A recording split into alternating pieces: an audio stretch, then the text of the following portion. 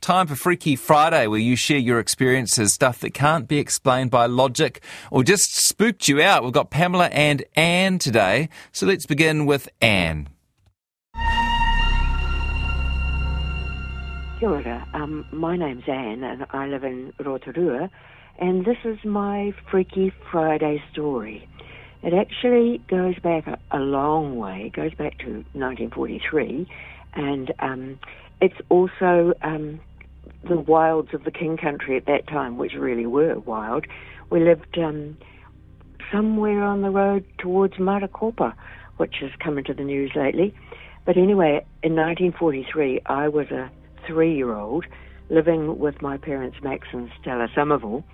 And that year, in far, far away Gore, my mum's mother died. And she was given from her, as a keepsake, a precious wedding ring, which is made of tuapeka gold. That was my mother's keepsake, along with a string of amber beads. But then I lost them. I can still remember the amber beads falling down through some steps, but I don't even remember playing with the gold wedding ring, but I must have. So that was a really quite a big thing to lose those things. They were never found, and in time, the site where that old house had been, which was actually 2 World War I army huts pushed together, that site just went back to nature, really. There was a couple of Lawsoniana trees and nothing else there, because we'd built a house further up the road, a prefab house, in about 1945. So time went on, actually 40 years, in fact, went on. And then in 1983, my mother, Stella, had a dream. She dreamt that she saw the ring on a clay bank near where the house had been.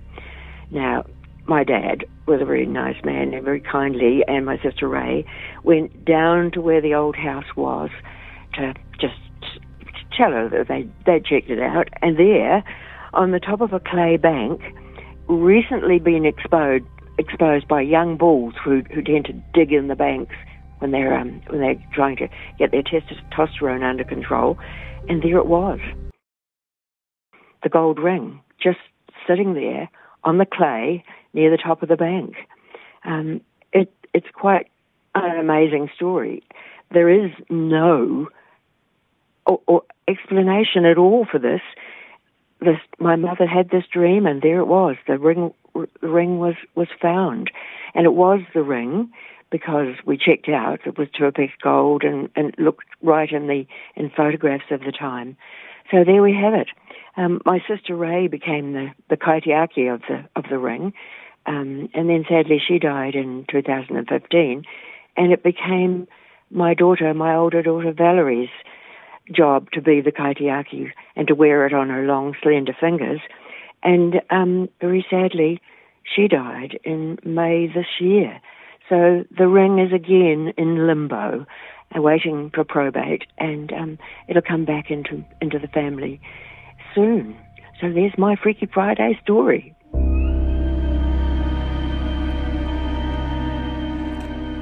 And what a beautiful story it was too, Anne. Thank you so much for sharing. 40 years on, what a story. Speaking of 40 years on, I got Mike Bungate's death wrong. Someone has corrected me. He, in fact, died in 1993, which when I looked at it, felt about 10 years ago. In fact, of course, it was 30 years ago. Well, let's continue Freaky Friday now, and I believe I have Pamela on the line. Hi, Pamela. Hello, Jeffy. How lovely to have you on the show. How are you today? Very good, thanks. Gosh, it's windy, though. Oh, it has been all week in Auckland. It's been freezing too. It's southerly wind, a lot of them. Yeah, it was. It's been cold last night, that's for sure. Take us back and tell us your Freaky Friday story. Okay. My parents bought a house in Disraeli Street, which was originally part of the old windmill farm up there. And it turned out that what we'd bought was the old farm manager's cottage.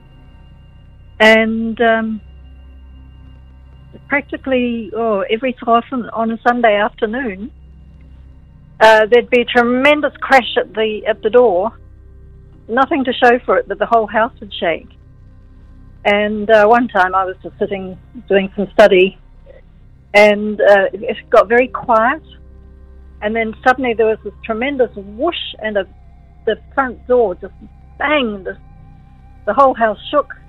And I thought my brother must have left the door open. But then I remembered he'd gone out with... I was the only one home. So never found out what that was. But our neighbours said that the previous owner had experienced the same thing. And they'd even kept a watch out on a Sunday afternoon and never seen anything to explain it. Always on a Sunday afternoon? Yes, it was quite strange, just in the middle of the afternoon. Any theories? I wondered if it had been an escaped animal that came crashing in or something at once, from when it was a farm. I really don't know, and the people next door had no idea either. Were there any other spooky things that used to happen at the house?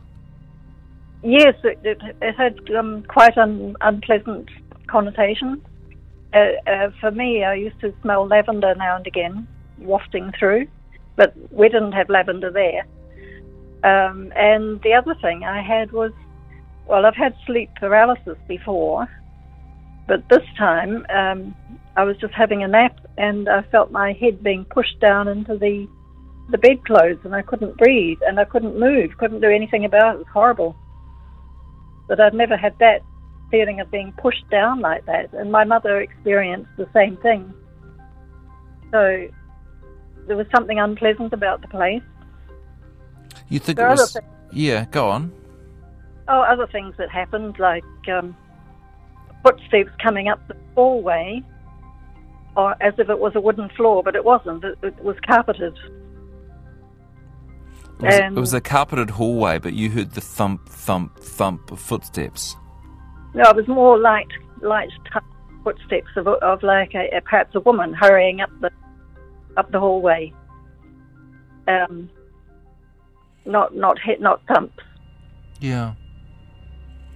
How long did you stay in this house?